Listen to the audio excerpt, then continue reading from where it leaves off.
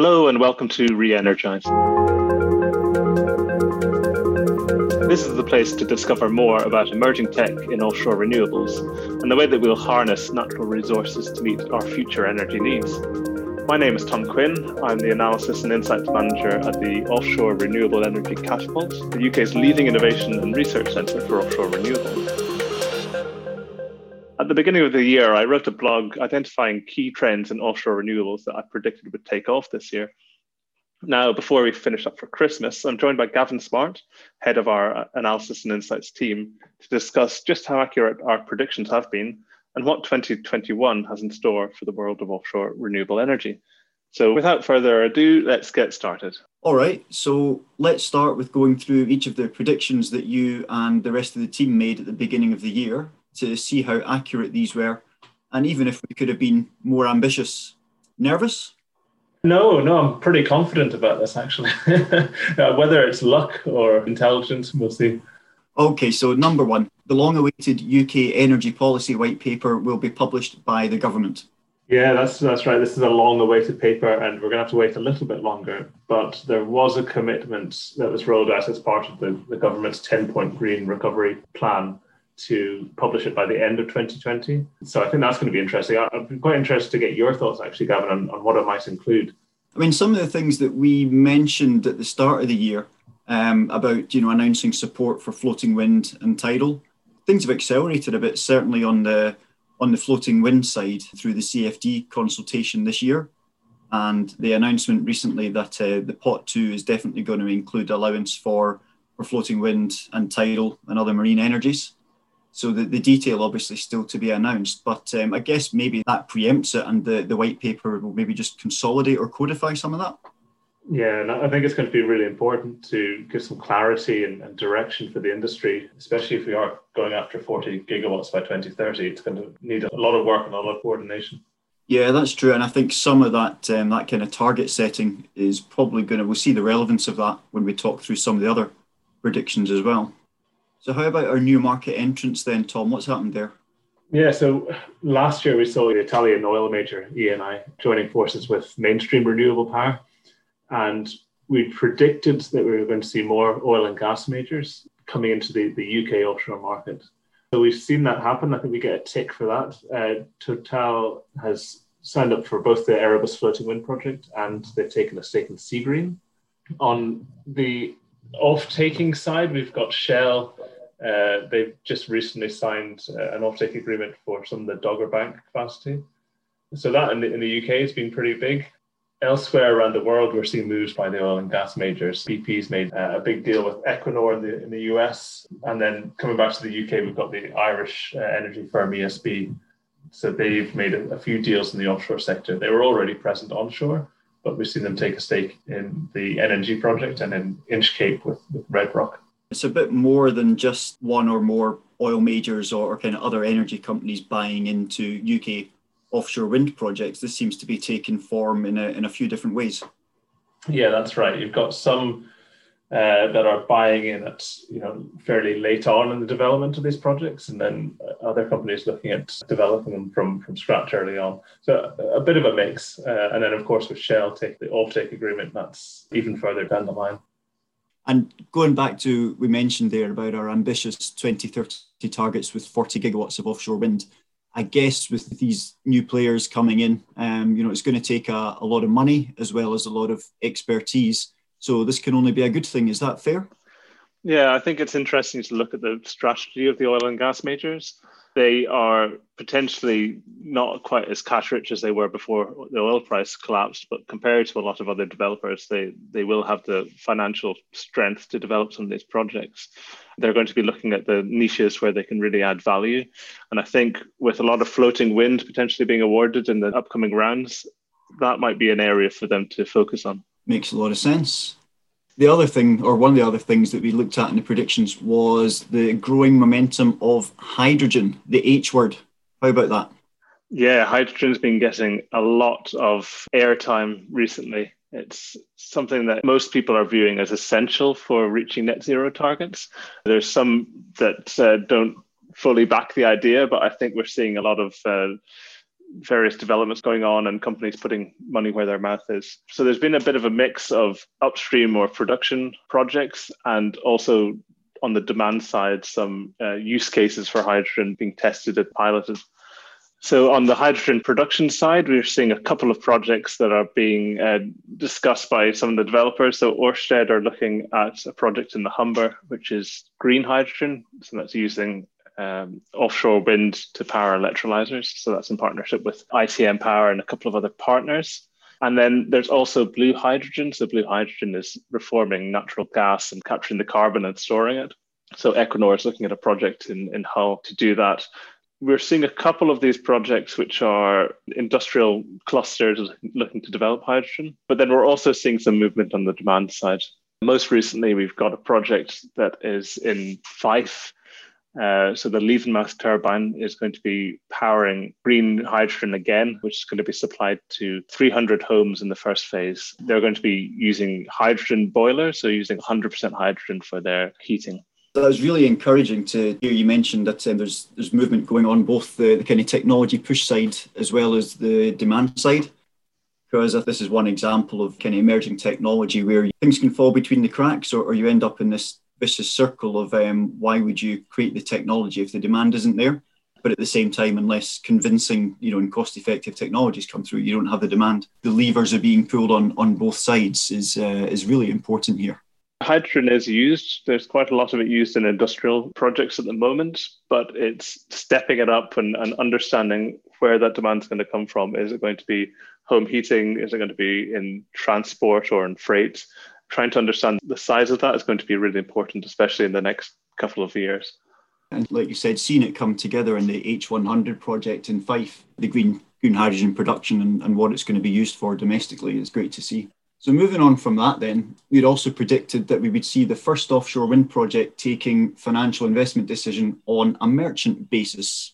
How's that been? Maybe we get half a tick for this. We've not had any projects that are taking 100% merchant risk. So essentially not using the CFD mechanism or any other form of state support and just relying on the wholesale power pricing. So we've not seen that 100%, but Seagreen is going to be operating on a partial merchant basis. So some of it will be with a standard CFD. Some of it is what they're calling a private CFD with one of the parent companies of SSE. And then 28% is going to be taking the market risk. So we're definitely seeing steps in the right direction. Yeah, and I think it's an interesting one to understand the risk. Some developers might be looking at the long-term power pricing and saying, well, with CFDs being so low and strike prices being very, very low, we've potentially got more upside with the wholesale price, and it might be a risk that some of them are willing to take. Of course, you then have the issue of trying to get financing for these projects on that basis. It's going to be more challenging. And I guess there is that bit of the coming together, or kind of two different perspectives, like you said, when you look at the long term, where power prices are going to go in the future as we get more renewables on the grid is really hard to predict for a start. But like you said, with the kind of low levels CFD, I guess people can still see some upside from taking the market risk. But I guess one of the interesting things at the moment is, where energy prices are today. And you mentioned about, the oil price crashing before. It makes even the near-term outlook really, really kind of hard to predict and make any kind of call on. Yeah, that's right. And I guess it's where oil and gas companies might come into this as well, because they're used to operating in a very volatile commodity prices. So it might be an area where they're happy to take that risk. And it also ties in quite nicely with hydrogen, because if we're able to prove up green hydrogen and get it cost competitive, then all of a sudden it gives another revenue avenue for these operators. Goodness gracious, it sounds like all four of the predictions we've talked so far are somehow interlinked and creating this lovely positive circle between, policies on floating wind, oil and gas majors coming in, taking market risk, getting interested in hydrogen. So if this fifth prediction that we're going to talk about also links in with this, it'll be very close to, even for me, giving a bit of a gold star. We're all about holistic and integrated energy visions here. No, I think I'll go back to one of your opening comments about maybe you're just lucky. But anyway, so number 5, data and digital challenges and opportunities. What kind of things are we looking at there? Yeah, so in the predictions, we were talking about the potential for cyber attacks, because this is something that has been flagged up recently. We've seen EDP had a ransomware attack. We've seen some of the grid balancing companies coming under attack. Now, nothing was shut down. We didn't have any blackouts as a result, but I think it was a bit of a wake-up call for a lot of these companies and for the industry more widely. So I know that our data and digital team are working on various projects looking at this, and it's something that is a major risk for the future. The other side of the data and digital was looking at automation in the O&M space. And the prediction was that we'd have a drone delivering some equipment or replacement parts to a turbine. Now, we didn't quite get it right. Equinor did use a drone to deliver to a platform, but it was a gas field rather than an offshore wind turbine. So we're close, but not quite on the mark. Okay, so silver star at least. Again, the principle, as you said, in terms of the technology and what it's capable of, we can start seeing the application and how things should be coming through in the offshore wind industry as well. So that's been good on the things that we did predict. So is there anything that maybe we missed? Any areas that really got a lot of momentum this year that we didn't note at the start of the year? Well, we mentioned this in our previous podcast that we didn't predict COVID happening. That's understandable. But what's been quite interesting is the response of the sector to COVID. It's not been potentially as bad as some of the other sectors in the economy. And we've still seen a lot of innovation happening this year across, equipment and components and also policy. We've seen operators as well adapting very well to how they service and maintain assets. How they get crews out to wind farms and how they change things onshore as well. So I think, it does point to the resilience of the sector. And I guess it's also, as you mentioned before, about, 10-point plan and the green recovery, if anything, there's potentially some long-term benefits in terms of the momentum that's now gathered and the interest that people are starting to come behind the industry. And if we get down to some of the details of what's happened this year, I don't think it would have been a great prediction for us to say that, we're going to see bigger wind turbines. That is a pretty weak prediction to make, given how likely it is. But what were the actual specifics of it? So Siemens announced a 14 megawatt new model, which can be boosted to 15 megawatts. And the blade is 108 meters long, which is 1 meter longer than the LM blade, which is going to be used on the GE 12 megawatt turbine. So that LM blade is something that was tested by our testing and validation team in Blythe, and that was certified this year. So that's a really big step for GE and the Haliade X model. And maybe unsurprisingly, Vestas have announced that they're also planning a significantly larger turbine. So I don't think we've got full details on that, but that just kind of adds to the excitement bubbling away in the turbine market. Yeah, that's right. And we're going to see larger and larger models, which does help with our longer term target of all these gigawatts required by 2030. So anything else, just what we've mentioned, Vestas, anything popped up in the news on them? Yeah, so we've seen quite a lot of consolidation in the OEM space in the last few years. One of the big ones from previous years was Siemens and Gamesa merging. And this year we saw Vestas purchase an additional 50% of MHI Vestas. So now they effectively own it outright, and MHI Vestas will be brought into the wider Vestas family. The interesting thing is that now leaves us with effectively three large manufacturers of equipment. You've got Vestas, Siemens Gamesa, and GE. The turbines are moving along, and in terms of other kind of parts of the supply chain, I think there's been some other exciting stuff. One of the parts of the sector deal is that the UK increases its local content and manufacturing in the UK. And one of the big gaps that we'd identified in foundations was the lack of a monopile manufacturing facility. So this year we had Korean steel company SEAH, which is committed to building a monopile facility in the Humber.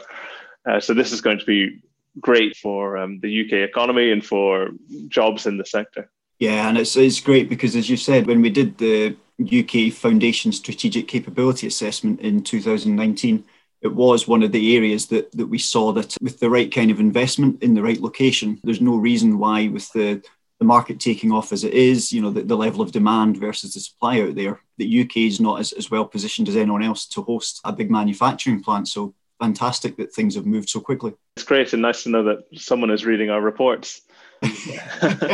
Yeah, let's definitely take it that way. So there was something else that was announced fairly recently. I heard about there's Scottish Power, National Grid and SSE have agreed to build a 2 gigawatt subsea cable between Scotland and England. That sounds pretty useful.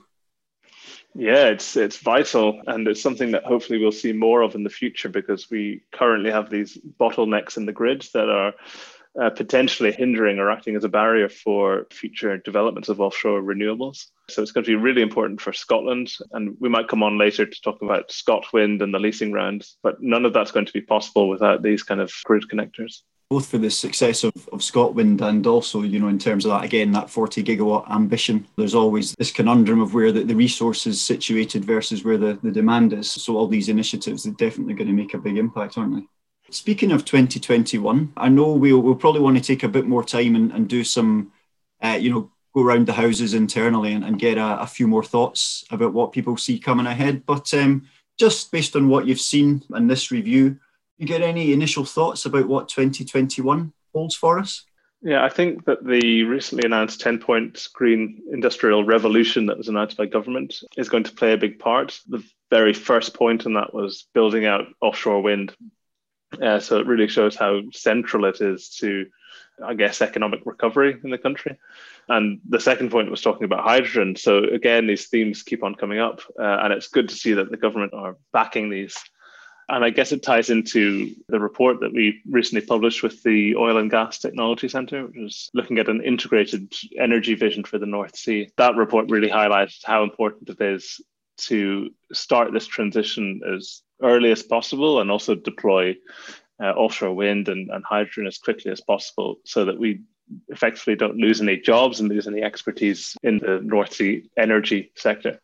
I think that's a really good point. I guess we can almost make a difference between things that we'd like to see next year and things that we can more realistically predict. But building on what you said there about the integrated energy vision and that need to push forward so that we're creating the new jobs at the same time as, other jobs are potentially needing to transition. I would certainly like to see a world where if we have this ambition for 1 gigawatt of floating wind by 2030, even though we're sitting here in 2020 and that's 10 years away, the timelines for developing and constructing an offshore wind farm are still pretty long. So as well as the ScotWind leasing, it would be great to see some sites being made available in England and Wales through a leasing process in the next year, 2 years at the most, so that, again, we're having the projects coming through that are allowing these jobs to transition to where they're needed. Yeah, that's right. And I guess talking about floating wind, it's been said by many in the industry that we need to stop building pilot projects and start building what could be deemed as utility scale projects. So, over 300 megawatts. That sounds like quite a lot, but I know we were discussing recently that 300 megawatts, it's only potentially 20 turbines if you're looking at these new 15 megawatt models. So 20 turbines all of a sudden doesn't sound like very much. And for an oil and gas company with expertise in offshore equipment and installations, it might be a breeze. That does change things a lot. And, again, we need to look at what that means for UK manufacturing and what our part is in that in terms of getting larger slice of the construction pie. So floating, it's going to be, ScotWind should be a big part of that. So we have the ScotWind leasing process going forward in earnest in 2021.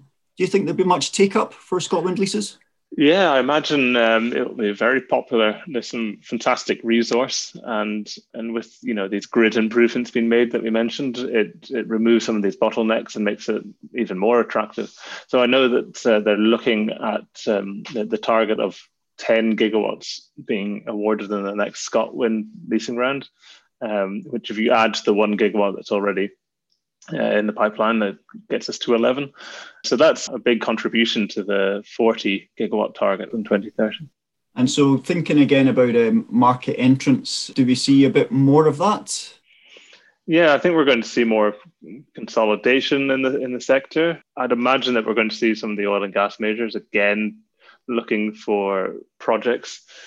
Some of them might be more interested in value in overseas markets where there's a bit more of a niche for them. We're also likely to see some divestment from developers that have, managed to bring the projects along to a certain point and looking for other opportunities. And interestingly, I mean, I think with that volume, and the consolidation, I think, so we haven't got statistics for 2020, but I know, from Wind Europe, when they report transaction volumes and values for onshore and offshore wind, after a peak of 20 billion in 2016, the investment in offshore wind, according to the stats, was down at 6 billion in 2019. Interesting to see where it was in 2020, but I imagine we're going to see another big rise next year. So I think that the value of these transactions is going to start, maybe not going through the roof, but I can see it on the rise again. Yeah, maybe recovering back to what it was. But it's definitely going to be a feature in the next few years as companies try and maximize their value. Are there any other things that you have in mind that you think we're going to be putting in our predictions? Again, you do have the right to change when we actually force it to paper for the blog next month. Yeah, well, I'm going to be having my usual discussions with our engineers and bright sparks across the Catapult. People other than me, you mean? Other than you, people that know what they're talking about. So on the technology side, I imagine that automation is going to be a pretty important part for next year. We might see some more robots, some more drones, and potentially improvements in vessels and automation in vessels as well. Something else that is becoming more and more important is the circular economy. So we're expected to see potentially some announcements and some new advancements in technology to reduce the impact of offshore wind.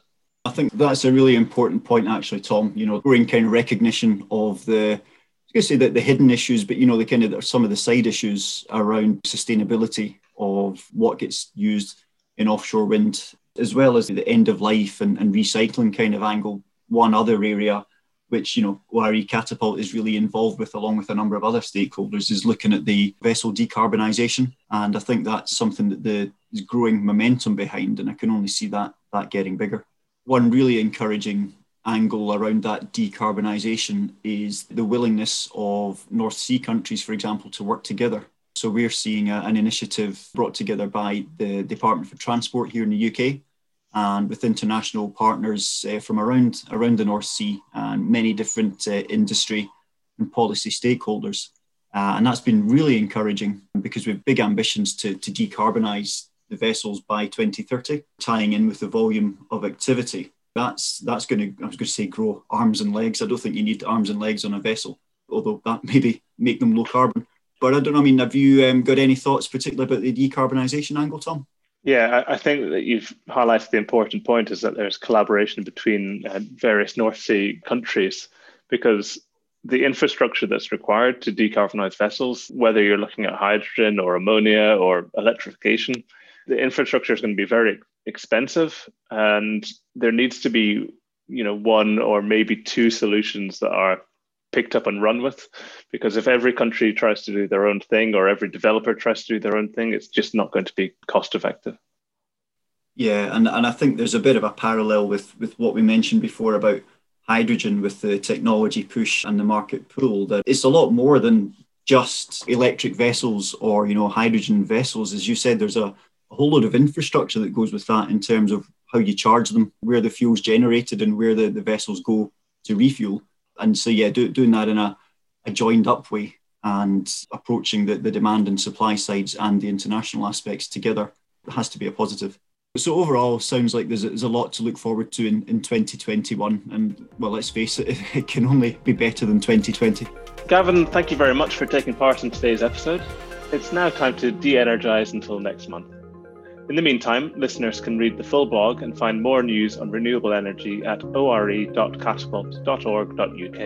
And don't forget to follow us on Twitter at ORE Catapult.